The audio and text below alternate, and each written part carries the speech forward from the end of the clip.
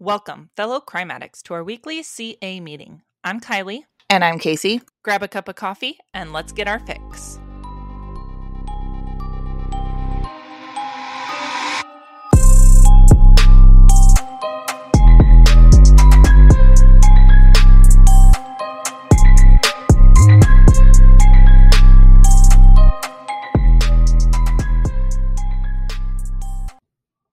Hey addicts, this week we are going to be getting into the Moors murders, which is super interesting. We are also sipping a personal favorite, which is a blended Gold Rush. Now, I'm not sure if this is just like a hometown original drink or if this is everywhere, but it is so good.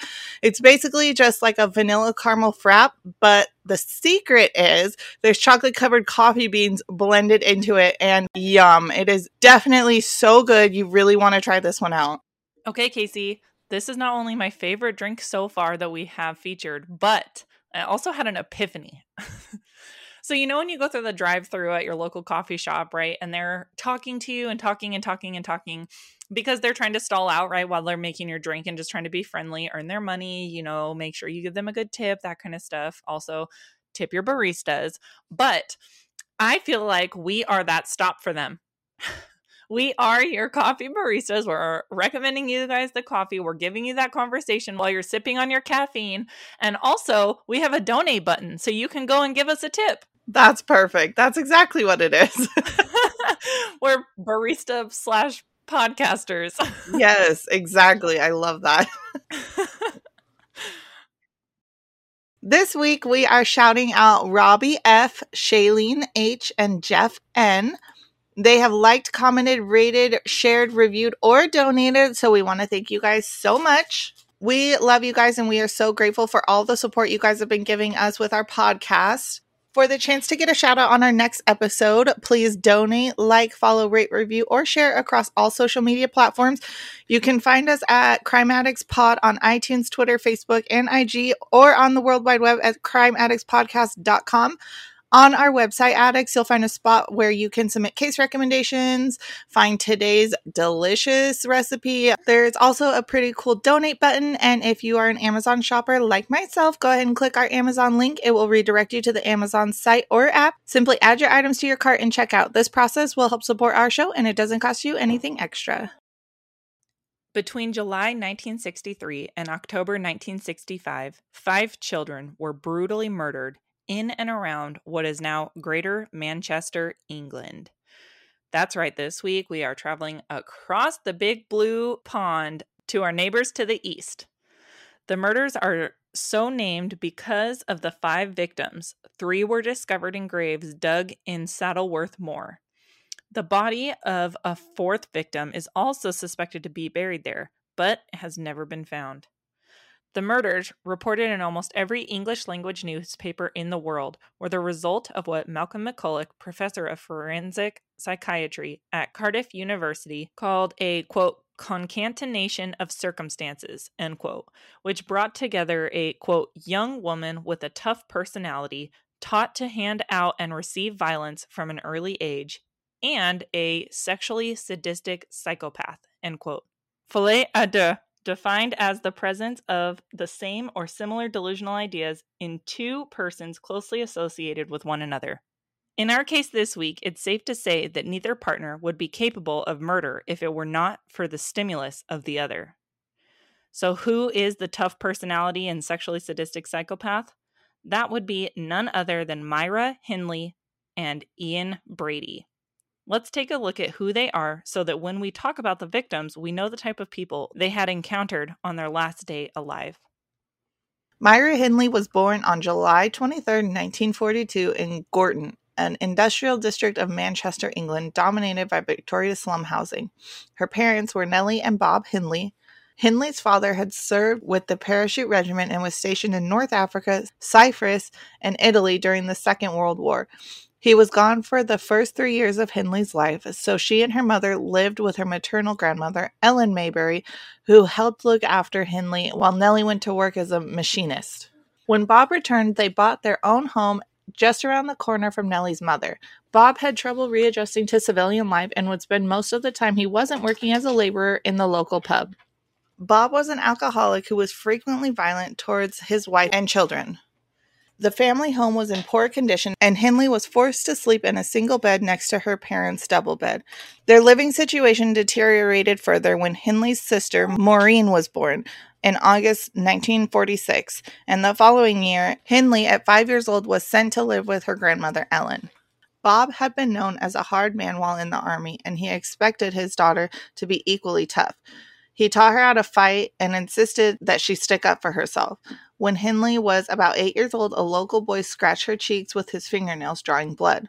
She burst into tears and ran to her father, who threatened to, quote, leather her if she did not retaliate and punch him back.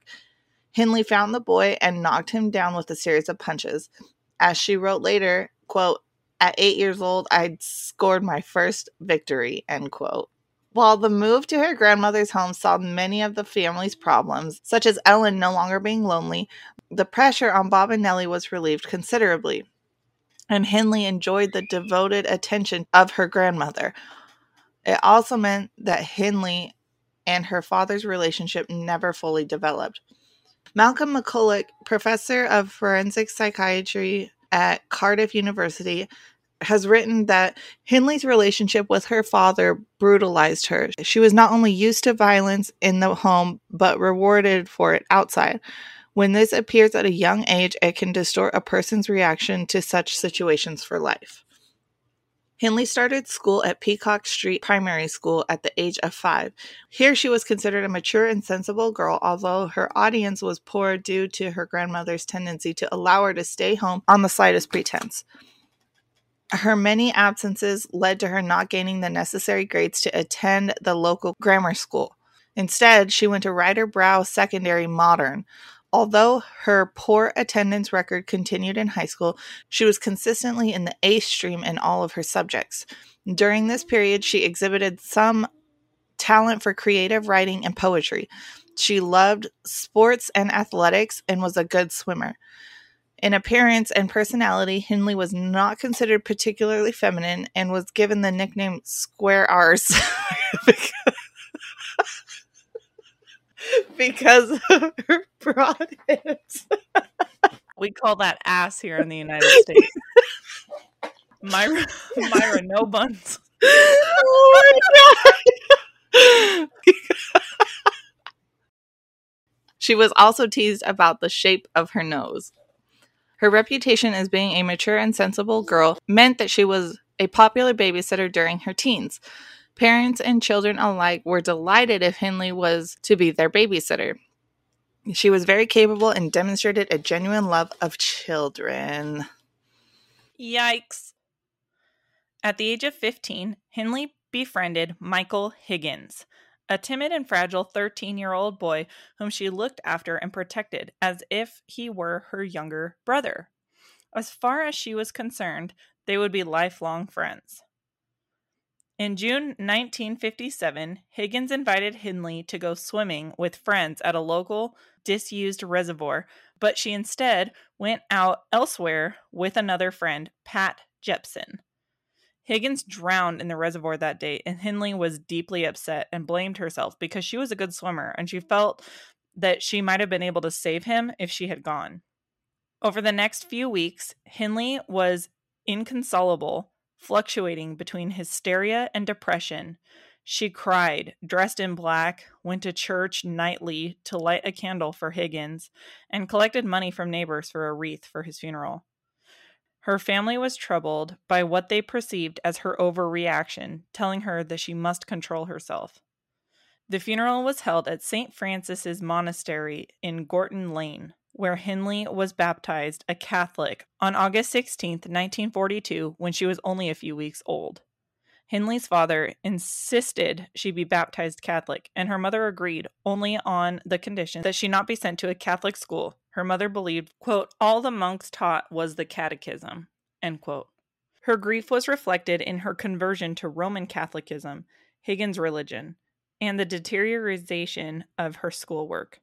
Hindley was increasingly drawn to the Roman Catholic Church after she started at Ryder Brow Secondary Modern, and began taking instruction from formal reception into the church soon after Higgins' funeral. She took the confirmation name of Veronica and received her first communion in November 1958. Hindley also became a godparent to Higgins' nephew, Anthony John. It was not long after Higgins' death that she left school, as she was not considered bright enough to stay on to complete her O-levels, despite an IQ of 107. Hindley's first job was as a junior clerk at Lawrence Scott & Electrometers, an electrical engineering firm. She ran errands, typed, made tea, and was well liked enough that when she lost her first week's wage packet, the other girls took up a collection to replace it. During this time, Myra was much like other Gorton girls in their teens. She would go to dances and cafes, listen to rock and roll, flirted with boys, and had the occasional cigarette. Her appearance became more important to her, and it was at this time that she began to bleach her hair and wear dark makeup in an attempt to appear older. She became engaged after a short courtship with Ronnie Sinclair from Christmas 1958 and became engaged at age 17, but called it off several months later after deciding Sinclair was immature and unable to provide her with the life she wanted because she wanted something more exciting. Her search began with an application for entrance forms to the Navy and the Army, but she never sent them in. Hindley took weekly judo lessons at a local school, but found partners reluctant to train with her as she was often slow to release the grip, aka she was choking these people out with no remorse. She took a job at Bratby and Hinchcliffe, an engineering company in Gorton, but was dismissed for absenteeism after only 6 months.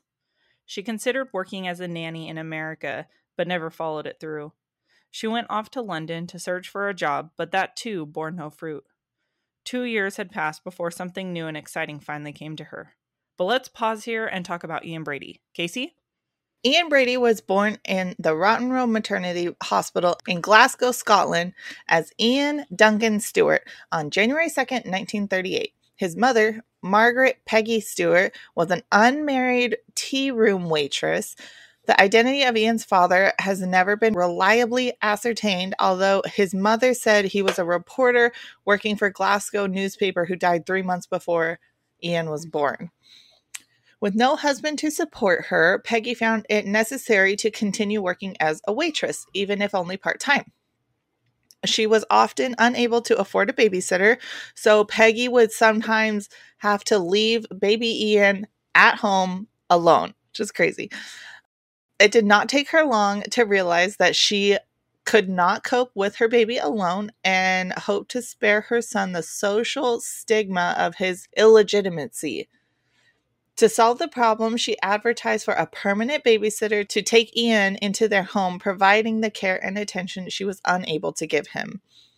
Mary and John Sloan answered the advertisement. They had 4 children of their own and seemed trustworthy and caring. At the age of 4 months, Ian was unofficially adopted by the couple. Peggy signed over Ian's welfare payments to them and arranged to visit every Sunday. As each Sunday came around, Peggy would bring gifts for her growing son, but never told him that she was his mother. Mary Sloan was always Auntie or Ma. As time passed, Peggy's visits became less frequent and finally stopped altogether when Ian was 12 years old. Early on, Ian showed troubling signs of dysfunctional behavior and moodiness. When he could not have his way, he would throw violent tantrums, which sometimes ended with him banging his head on the wall. At Camden Street Primary School, Ian was considered by his teachers to be a bright child, but he never tried as hard as he could have. The other children saw him as different, secretive, and an outsider. He didn't play sports like the other boys and was considered a sissy. At age 9, his family visited Loch Lomond, which translates to Lake of the Elms, and is a freshwater Scottish lake. They spent the day picnicking. After lunch, the Sloans napped in the grass. When they woke, Ian was gone. They saw him standing 500 yards away at the top of a steep slope. For an hour, he stood there, silhouetted against the giant sky. They called and whistled to him but could not attract his attention. When the two Sloan boys climbed to the top of the hill to fetch him, he told them to go home without him. He wanted to be alone. He had felt himself alone at the center of a vast, limitless territory. It was his. It belonged to him. He was filled with a sense of power and strength. In the midst of all this emptiness, he was a master and king.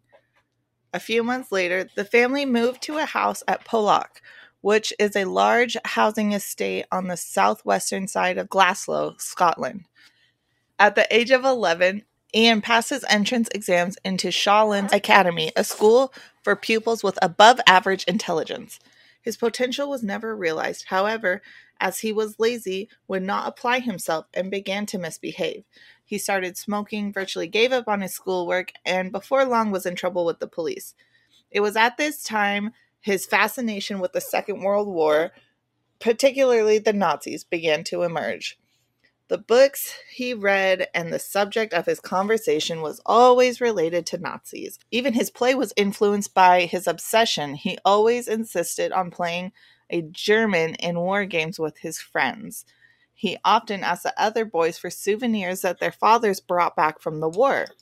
It was at this time that Ian also became known for perverse and sadistic tendencies, including bullying smaller children and torturing animals in a variety of grotesque ways, although he later objected the accusations about torturing animals. Others in the neighborhood caught onto the boy's socially unacceptable origins, and this, coupled with his sullen, unsociable personality and his lack of skill at football, made him unpopular with the local children. Ian soon figured out for himself who Peggy Stewart really was, and likewise deduced that the Sloans were not his real family. He came to resent his illegitimacy and began to see himself as a rebellious outsider, not bound by the same rules as others. As a teenager, he twice appeared before a juvenile court for housebreaking. He left the academy aged 15 and took a job as a tea boy at a Hartland and Wolff shipyard in Govan. 9 months later, he began working as a butcher's messenger boy. Brady had a girlfriend, Evelyn Grant, but their relationship ended when he threatened her with a flick knife after she visited a dance with another boy. He again appeared before the court, this time with 9 charges against him, and 2 months before his 17th birthday, he was placed on probation, on a condition only that he lives with his biological mother. So, at this point, Ian's mother had moved to Manchester and had not visited for 4 years. How she was previously visiting every Sunday, he hadn't seen her in many years. She had married an Irish fruit merchant named Patrick Brady, and Ian had never met this man. Once he moved there, he attempted to gain a sense of belonging to his new family by changing his name from Stewart to Brady. And although he did not get on particularly well with his stepfather, he took a job that Patrick found for him as a porter at the local market. The sense that he didn't belong persisted, however, and he searched for direction through his reading. Within books such as Dostoevsky's Crime and Punishment, the works of Marquis de Sade, and sadistic titles such as Justine, The Kiss of the Whip, and The Torture Chamber, Brady discovered something he could relate to, something exciting. About this time, he worked as a butcher's assistant, and some commentators have surmised that the experience of regularly cutting meat away from the bone may have nurtured his growing interest in the physical acts of mutilation and murder. He also began drinking heavily and frequenting the cinema, and often found himself in need of extra spending money to support these new habits. Brady also gambled on horse races. Within a year of moving to Manchester, Brady was caught with a sack full of lead seals he had stolen and was trying to smuggle out of the market.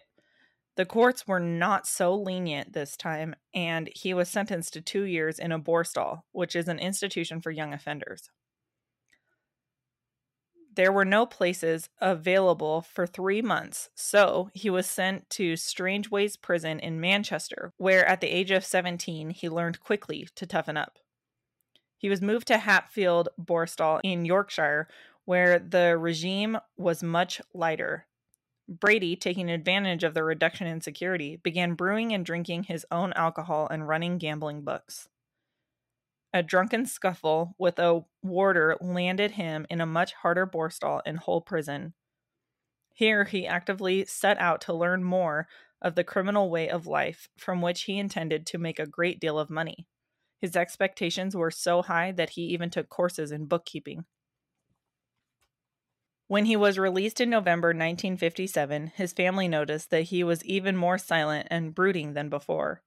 He was unemployed for several months before he obtained work as a laborer for 6 months. While he continued in his attempts to find a criminal scheme that would make him rich, he decided to put his bookkeeping skills to legitimate use. In January 1959, he began to work as a stock clerk at Millwards Merchandising, a wholesale chemical distribution company based in Gorton. He was regarded by his colleagues as a quiet, punctual, but short-tempered young man. And this is where these two independent roads collide into complete chaos. About 2 years later, in January 1961, the 18-year-old Hindley joined Millwards as a typist.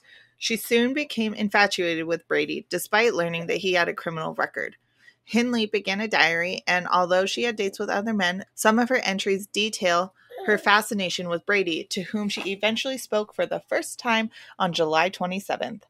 Over the next few months, she continued to make entries. She grew increasingly disillusioned with him until December 22nd at the office Christmas party, when Brady had a few drinks and asked her on a date to the cinema. Their dates followed a regular pattern: a trip to the cinema, usually to watch an X-rated film, then back to Hindley's house to drink German wine. As the weeks went by, he played her records of Hitler's marching songs, and the pair spent their work lunch breaks reading aloud to one another from the accounts of Nazi atrocities.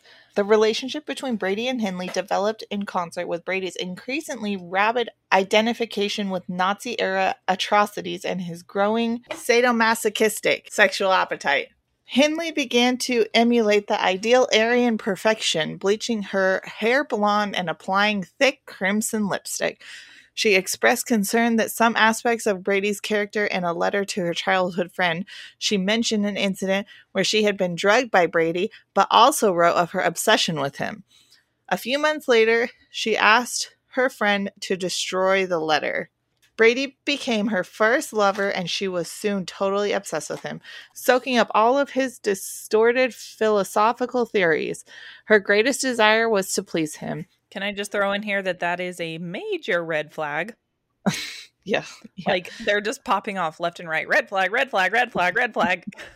Yeah, definitely. Hindsight, I guess. Right, 2020. But yeah, we're like sitting here like, run away. But with such a devoted audience, Brady's ideas became increasingly paranoid and outrageous. But Hindley was without discernment. When he told her there was no God, she stopped going to church. And when he told her that rape and murder were not wrong, that in fact murder was the, quote, supreme pleasure, she did not question it. Her personality had become totally fused with his. Family, friends, and colleagues quickly noticed the changes in her. At work, she became surly, overbearing, and aggressive. Hindley began to change her appearance further, wearing clothing considered risque, such as high boots, short skirts, and leather jackets, and the two became less sociable to their colleagues. Early in 1963, Brady put Hindley's blind acceptance of his ideas to the test.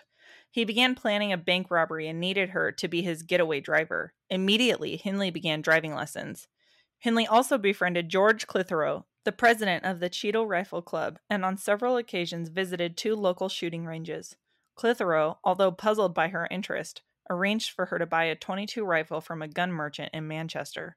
She also asked to join a pistol club, but she was a poor shot and allegedly often bad-tempered, so Clitheroe told her that she was not suitable.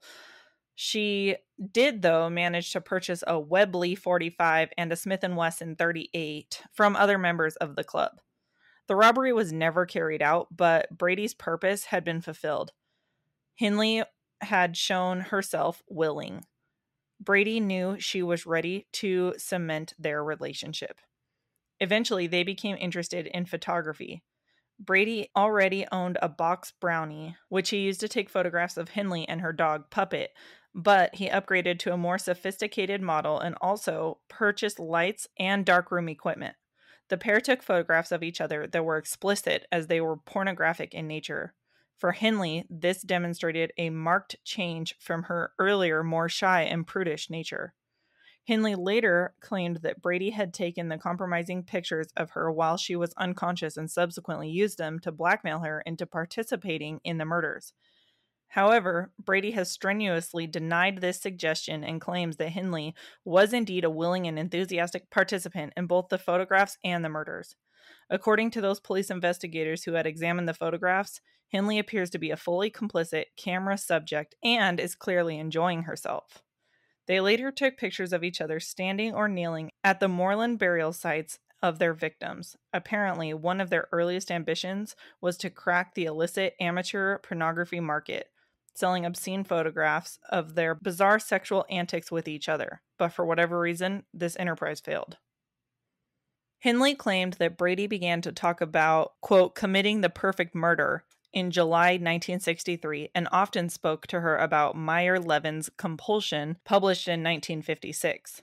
The novel, a fictionalized account of the Leopold and Loeb case, tells the story of two young men from well-to-do families who attempt to carry out the perfect murder of a 12-year-old boy and who escape the death penalty because of their age.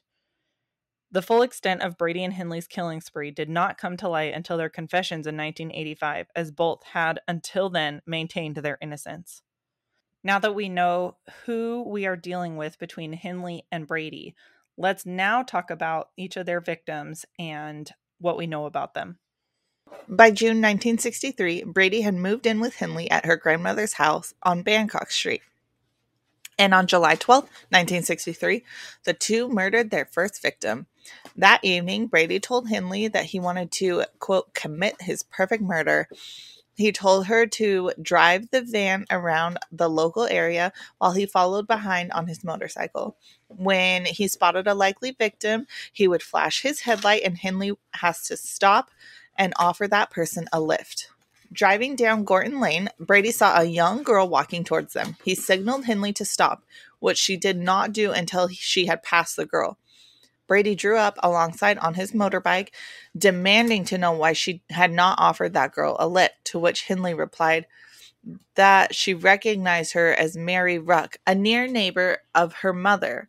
Shortly after 8 p.m., continuing down Froxmer Street, Brady spotted a girl wearing a pale blue coat and white high-heeled shoes walking away from them, and once again signaled for the van to stop. Henley recognized the girl as Pauline Reed, a friend of her younger sister, Maureen. Pauline was on her way to the dance at the Rail Workers Social Club in Krampus and got into the van with Henley, who then asked if she would mind helping to search for an expensive glove she had lost on the Saddleworth Moor. Pauline said she was in no great hurry and agreed. At age 16, Pauline Reed was older than Marie Ruck, and Henley realized that there would be less of a hue and cry over the disappearance of a teenager than there would be over a 7 or 8-year-old child. When the van reached the moor, Henley stopped and Brady arrived shortly afterwards on his motorcycle. She introduced him to Pauline as her boyfriend and said that he had come to help find the missing glove. Brady took Pauline onto the moor while Henley waited in the van. After about 30 minutes, Brady returned alone and took Henley to the spot where Pauline lay dying, her throat cut. He told her to stay with Pauline while he fetched a spade he had hidden nearby on a previous visit to the moor to bury the body. Henley noticed that Pauline's coat was undone and her clothes were in disarray. She had guessed from the time he had taken that Brady had sexually assaulted her, then smashed her skull with a shovel and slashed her throat so violently that she was almost decapitated. Brady then buried Pauline's body on the moor where it remained for over 20 years. Returning home from the moor in the van, they had loaded the motorcycle into the back. Brady and Henley passed Reed's mother, Joan, accompanied by her son, Paul, searching the streets for Pauline. The Reed had called the police the next morning when the night-long search had failed to find any trace of their daughter. The police search proved to be just as fruitless, and seemed that Pauline had simply disappeared. Pauline had been in a short relationship with David Smith, a local boy with 3 criminal convictions for minor crimes. Police could find nobody who had seen Pauline before the disappearance, and although the 15-year-old Smith was questioned by police, he was cleared of any involvement in her death. On November 23, 1963, Brady and Henley struck again. This time, the victim was 12-year-old John Kilbride. Like many children, he had been warned not to go away with strange men, but not about strange women. John and his friend John Ryan had gone to the local cinema for the afternoon, followed by going to the market in Ashton-under-Lyne to see if they could earn some pocket money helping the stall holders to pack up. His friend eventually had to leave to catch his bus home. When John was approached by Henley at the market, John agreed to go with her to help carry some boxes. Brady was sitting in the back of the car. When they reached the moors, he took the child with him while Henley waited in the car. On the moor, Brady subjected John to a sexual assault and attempted to slit his neck with a knife that had a 6-inch serrated blade, but it didn't work.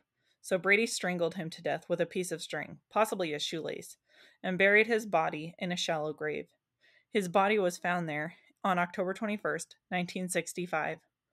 The body was clothed, but the jeans and underpants that he had been wearing were pulled down to mid-thigh, and the underpants appeared to be knotted in the back.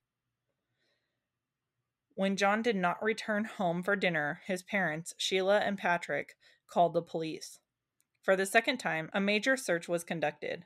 A huge search was undertaken, with over 700 statements taken and 500 missing posters printed.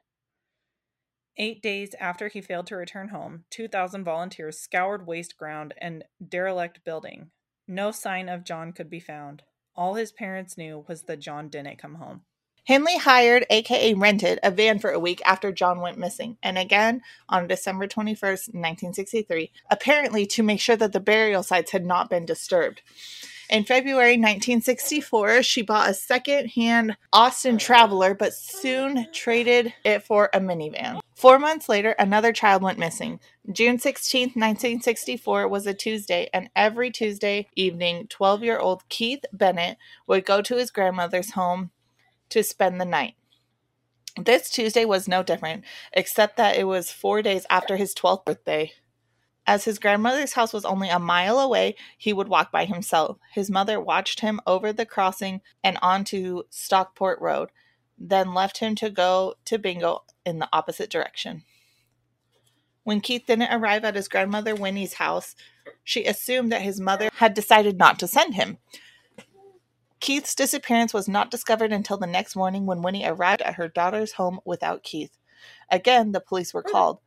And again, a search was conducted, and again, it seemed that a child had disappeared without a trace. The fair-headed boy accepted a lift from Henley near Stockport Road in Longsight, and she drove to Saddleworth Moor and asked him to help search for a lost glove. Brady then lured Keith into a ravine. There, he sexually assaulted the child and strangled him with a piece of string before burying his body. Henley stood above the ravine and watched the murder. His stepfather, Jimmy Johnson, became a suspect. In the 2 years following Bennett's disappearance, Johnson was taken in for questioning on 4 occasions. Detectives searched the floorboards of Johnson's house, and on discovering that the houses in the row were connected, extended the search to the entire street. Despite a renewed search effort in 1987, Keith Bennett's body has never been found. Maureen Henley married David Smith on August 15, 1964. The marriage was hastily arranged and performed at a register office. None of Henley's relatives attended. Henley herself did not approve of the marriage, and her mother was too embarrassed because Maureen was 7 months pregnant, which was heavily frowned upon during this era. The newlyweds moved into Smith's father's house. The next day, Brady suggested that the 4 take a day trip to Lake Windermere. This was the first time Brady and Smith had met properly, and Brady was apparently impressed by Smith's demeanor. The two talked about society, the distribution of wealth, and the possibility of robbing a bank. The young Smith was similarly impressed by Brady, who throughout the day had paid for his food and wine. The trip to the Lake District was the first of many outings. Hindley was apparently jealous of their relationship, but became closer to her sister. In 1964, Hindley, her grandmother, and Brady were rehoused to a part of the post-war slum clearances in Manchester to 16 Wardlebrook Avenue in the new Overspill estate of Hattersley. Brady and Hindley became friendly with Patricia Hodges, an 11-year-old girl who lived at 12 Wardlebrook Avenue. Hodges accompanied the two on their trips to Saddleworth Moor to collect peat, something that many householders on the new estate did to improve the soil in their gardens, which was full of clay and builder's rubble. She remained unharmed, living only a few doors away. Her disappearance would have been easily solved. Early on December 26, 1964, Hindley left her grandmother at a relative's house and refused to allow her back to Wardlebrook Avenue that night. On the same day, Brady and Hindley visited a fairground in search for another victim and noticed 10-year-old Leslie Ann Downey standing beside one of the rides. When it became apparent that she was on her own, they approached her and deliberately dropped some of the shopping they were carrying close to her, before asking for the girls' help to carry some of the packages to their car and then to their home. Once inside the house, Brady took obscene photographs of Leslie Ann, showing her naked, bound, and gagged. Hindley recorded the scene of the child's rape and torture by Brady on audio tape. The 16-minute tape contains the voices of Brady and Hindley relentlessly persuading and threatening the child, who is heard crying, dry heaving, screaming, and begging to be allowed to return home safely to her mother. Hindley maintained that she went to draw a bath for Leslie Ann and found the girl dead, presumably killed by Brady, when she returned. The following morning, Brady and Hindley drove with Leslie Ann's body to Saddleworth Moor, where she was buried naked with her clothes at her feet in a shallow grave. The following day, Hindley brought her grandmother back home. The countryside was searched, thousands of people were questioned, and missing posters were displayed, but no new leads were discovered. No one could tell Leslie Ann's parents what had happened to their little girl. By February 1965, Patricia Hodges had stopped visiting Hindley and Brady at home, but David Smith was still a regular visitor. Brady gave David books to read, and the two discussed robbery and murder. On Hindley's 23rd birthday, her sister and brother-in-law, who had until then been living with relatives, were rehoused to Underwood Court, a block of flats not far from the Wardlebrook Avenue. The two couples began to see each other more regularly, but usually only on Brady's terms. On October 6, 1965, the couple claimed their fifth and final victim, 17-year-old Edward Evans. They enticed him from Manchester Central Railway Station to their house in Hattersley, where Hindley's brother-in-law David was visiting. Brady claimed that Edward was a homosexual and on meeting him at Manchester Central Station, invited him back to their home with promises of sexual activity. It remains uncertain whether Edward was actually a homosexual or if Brady was merely trying to make a slur on the young man's character. You have to remember that at this time, homosexuality was illegal in Britain and was heavily frowned upon. For the past year, Brady had been cultivating a friendship with David, who appeared to have been brainwashed by Brady and was noting in his own diary, quote, "Rape is not a crime. It is a state of mind. Murder is a hobby and a supreme pleasure," end quote.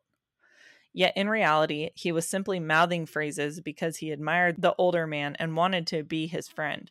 However, David told Brady he was talking rubbish when he claimed he had committed murder several times. Brady and Hindley had apparently staged the murder as part of David's initiation into their killing confederacy. Hindley had invited David to the house one night in early October 1965 on the pretext that Brady had wanted to give him some miniature wine bottles. David was waiting in the kitchen when he suddenly heard a loud scream from the adjacent living room as Hindley shouted for him to go and help Ian. David entered the room to find Brady in a murderous frenzy, repeatedly driving an axe into Edward's head before stifling his final desperate gurgling with a length of electrical cord. David was then asked to help clean up the blood and bits of bone and brain matter in the living room and help carry the body to the spare room upstairs and wrap it in a polyurethane bag tossed up with rope. Fearing for his life, David made an effort to maintain his composure as best as he possibly could and complied. Afterwards, Brady asked David, "Do you believe me now?" David then ran home and contacted the police. David explained later that while apparently giving assistance to clean up, his sole concern was to escape the house alive. Superintendent Talbot was to be leaving on a much-needed vacation the morning that he received an unexpected call from Detective Inspector Wills, who had been reluctant to make the call, but this was important. Sitting in the inquiry or interrogation room at Hyde Police Station were 17-year-old David and Maureen. They had called the police early that morning with an incredible story. Talbot assured his wife that he would soon return and they would begin their 2-week vacation as planned. What Superintendent Talbot did not know was that he was about to become involved in one of Britain's most notorious criminal cases, the Moors murders. The date was October 7th, 1965. When Talbot arrived at Hyde Police Station, he was shown into the inquiry room where the distressed couple sat drinking tea. David Smith, with the help of his wife Maureen, proceeded to tell his story. The previous night, his sister-in-law, Myra Hindley, had visited the home where he lived with Maureen, his bride of a little more than a year, and her mother. Myra told him that she was afraid to walk home alone in the dark, so he agreed to walk with her. When they arrived at Myra's home at 16 Wardlebrook Avenue in Manchester, she asked him to come inside as her live-in boyfriend Ian Brady had some miniature bottles of wine waiting for him. He agreed. After entering, she left him standing in the kitchen with the wine. As he read the label on one of the bottles, Smith heard a long, loud scream. Myra yelled to him from the living room.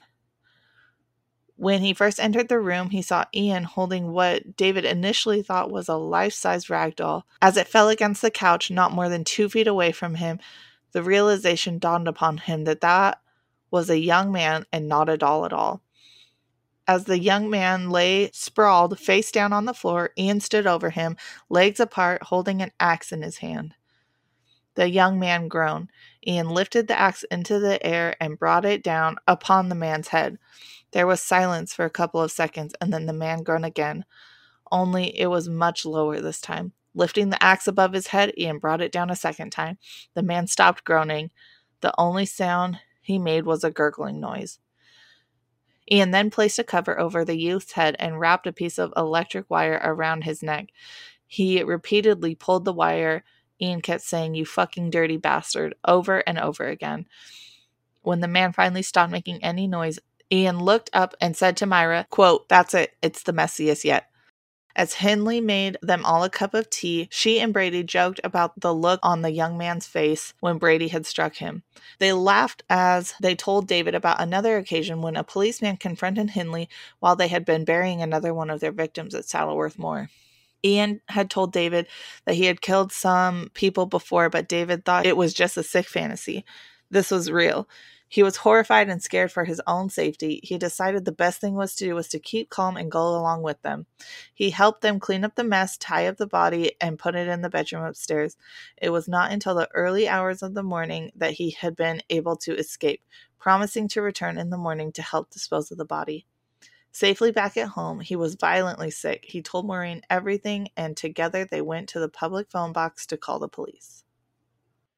Superintendent Bob Talbot of the Cheshire Police arrived at the back door of 16 Wardlebrook Avenue wearing a borrowed baker's overall to cover his uniform. Talbot identified himself to Hindley as a police officer when she opened the door and told her that he wanted to speak to her boyfriend. Hindley led him into the living room where Brady was sitting, writing a note to his employer explaining that he would not be able to get into work because of his ankle injury, which he sustained in the altercation with Edward.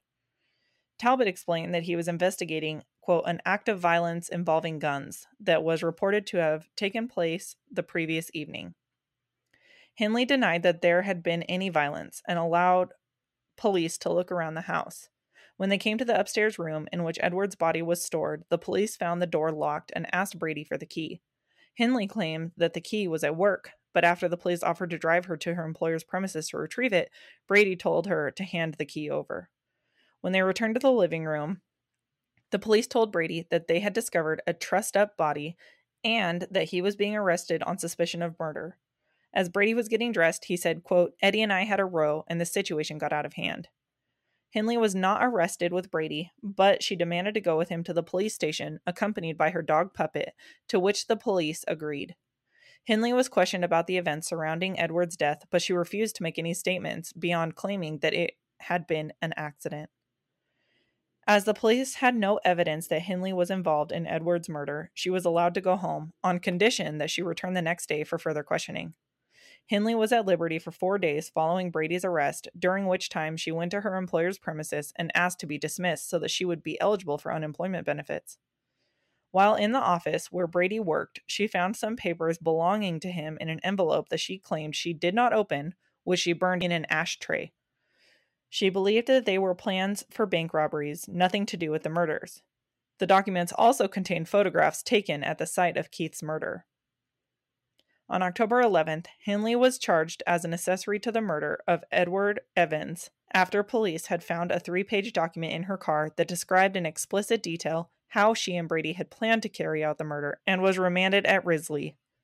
David told police that Brady and Hindley had hidden evidence in 2 suitcases stored in a left luggage office somewhere in Manchester. British Transport Police were asked to search all of Manchester's stations and on October 15th found what they were looking for. Police later found the left luggage ticket in the back of Hindley's prayer book. Inside one of the cases were 9 pornographic photographs taken of Leslie Ann naked and with a scarf tied across her mouth and the 16-minute recording of her screaming and pleading for help.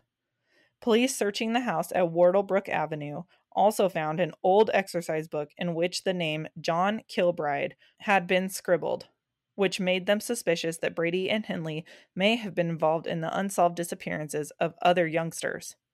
A large collection of photographs was discovered in the house, many of which seemed to have been taken on Saddleworth Moor. 150 officers were drafted to search the moor, looking for locations that matched the photographs. Initially, the search was concentrated along the A628 road near Woodhead, but Patricia Hodges was able to point out their favorite sites along A635 road. On October 16th, police found an arm bone sticking out of the peat.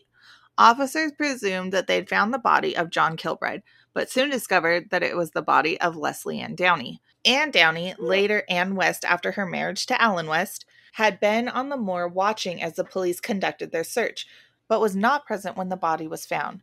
She was shown clothing recovered from the grave and identified it as belonging to her missing daughter. Detectives were able to locate another site on the opposite side of the A635 road where Downey's body was discovered, and 5 days later they found a badly decomposed body of John Kilbride, whom they identified by his clothing. That same day, already being held for the murder of Edward, Brady and Hindley appeared at Hyde Magistrates Court and were charged with Leslie Ann Downey's murder, which was brought before the court separately and remanded into custody for a week. They made a 2-minute appearance on October 28th and were again remanded into custody. The search for bodies continued, but with winter settling in, it was called off in November. Presented with evidence of the tape recording, Brady admitted to taking photographs of Leslie Ann, but insisted that she had been brought to Wardlebrook Avenue by 2 men who had subsequently taken her away again alive. Brady was further charged with the murder of John and Hindley with the murder of Edward on December 2nd. At the committal hearing on December 6th, Brady was charged with the murder of Edward, John, and Leslie Ann, and Hindley with the murders of Edward and Leslie Ann, as well as with harboring Brady and the knowledge that he had killed John.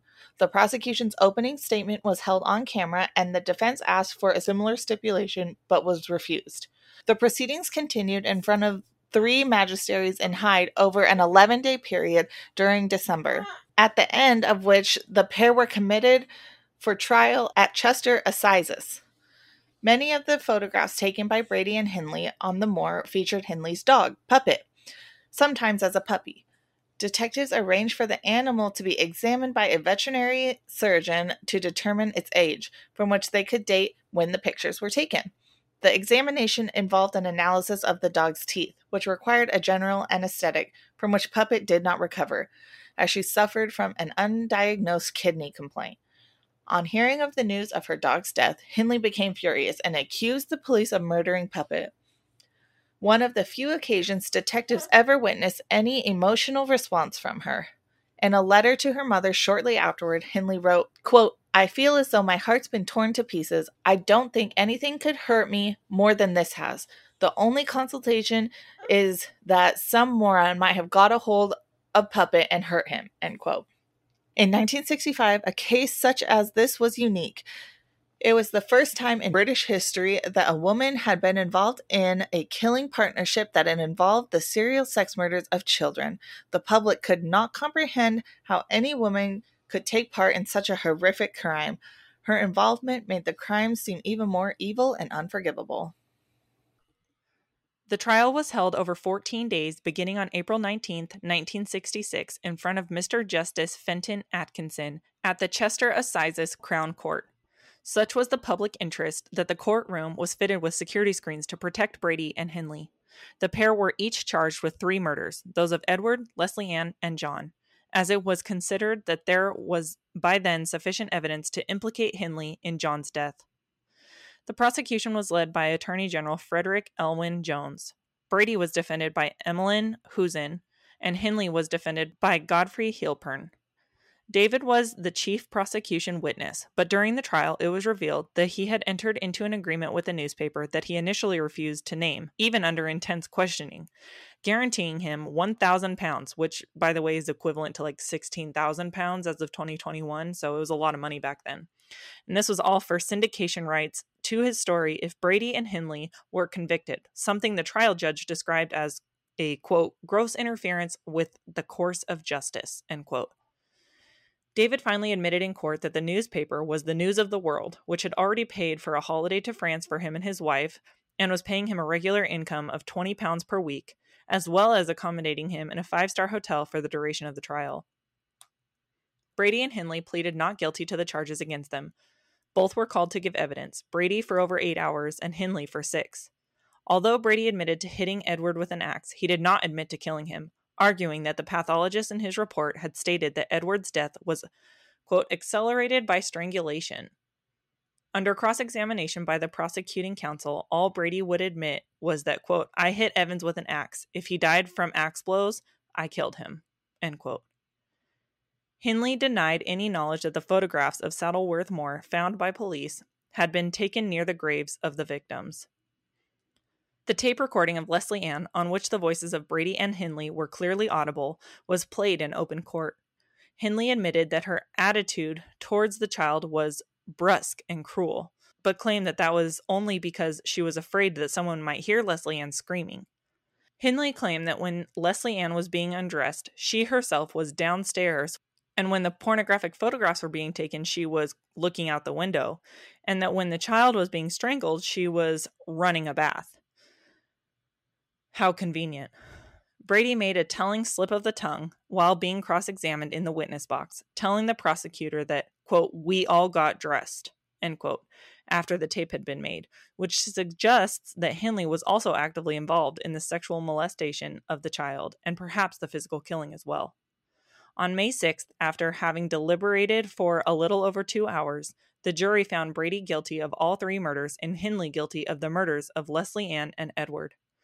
The Murder Abolition of Death Penalty Act had come into force during the time that Brady and Hindley were held in prison, abolishing the death penalty for murder, and therefore, the judge passed the only sentence that the law allowed, life imprisonment. Brady was sentenced to 3 concurrent life sentences, and Hindley was given 2 plus a concurrent 7-year term for harboring Brady in the knowledge that he had murdered John. Brady was taken to Durham Prison, and Hindley was taken to Holloway Prison.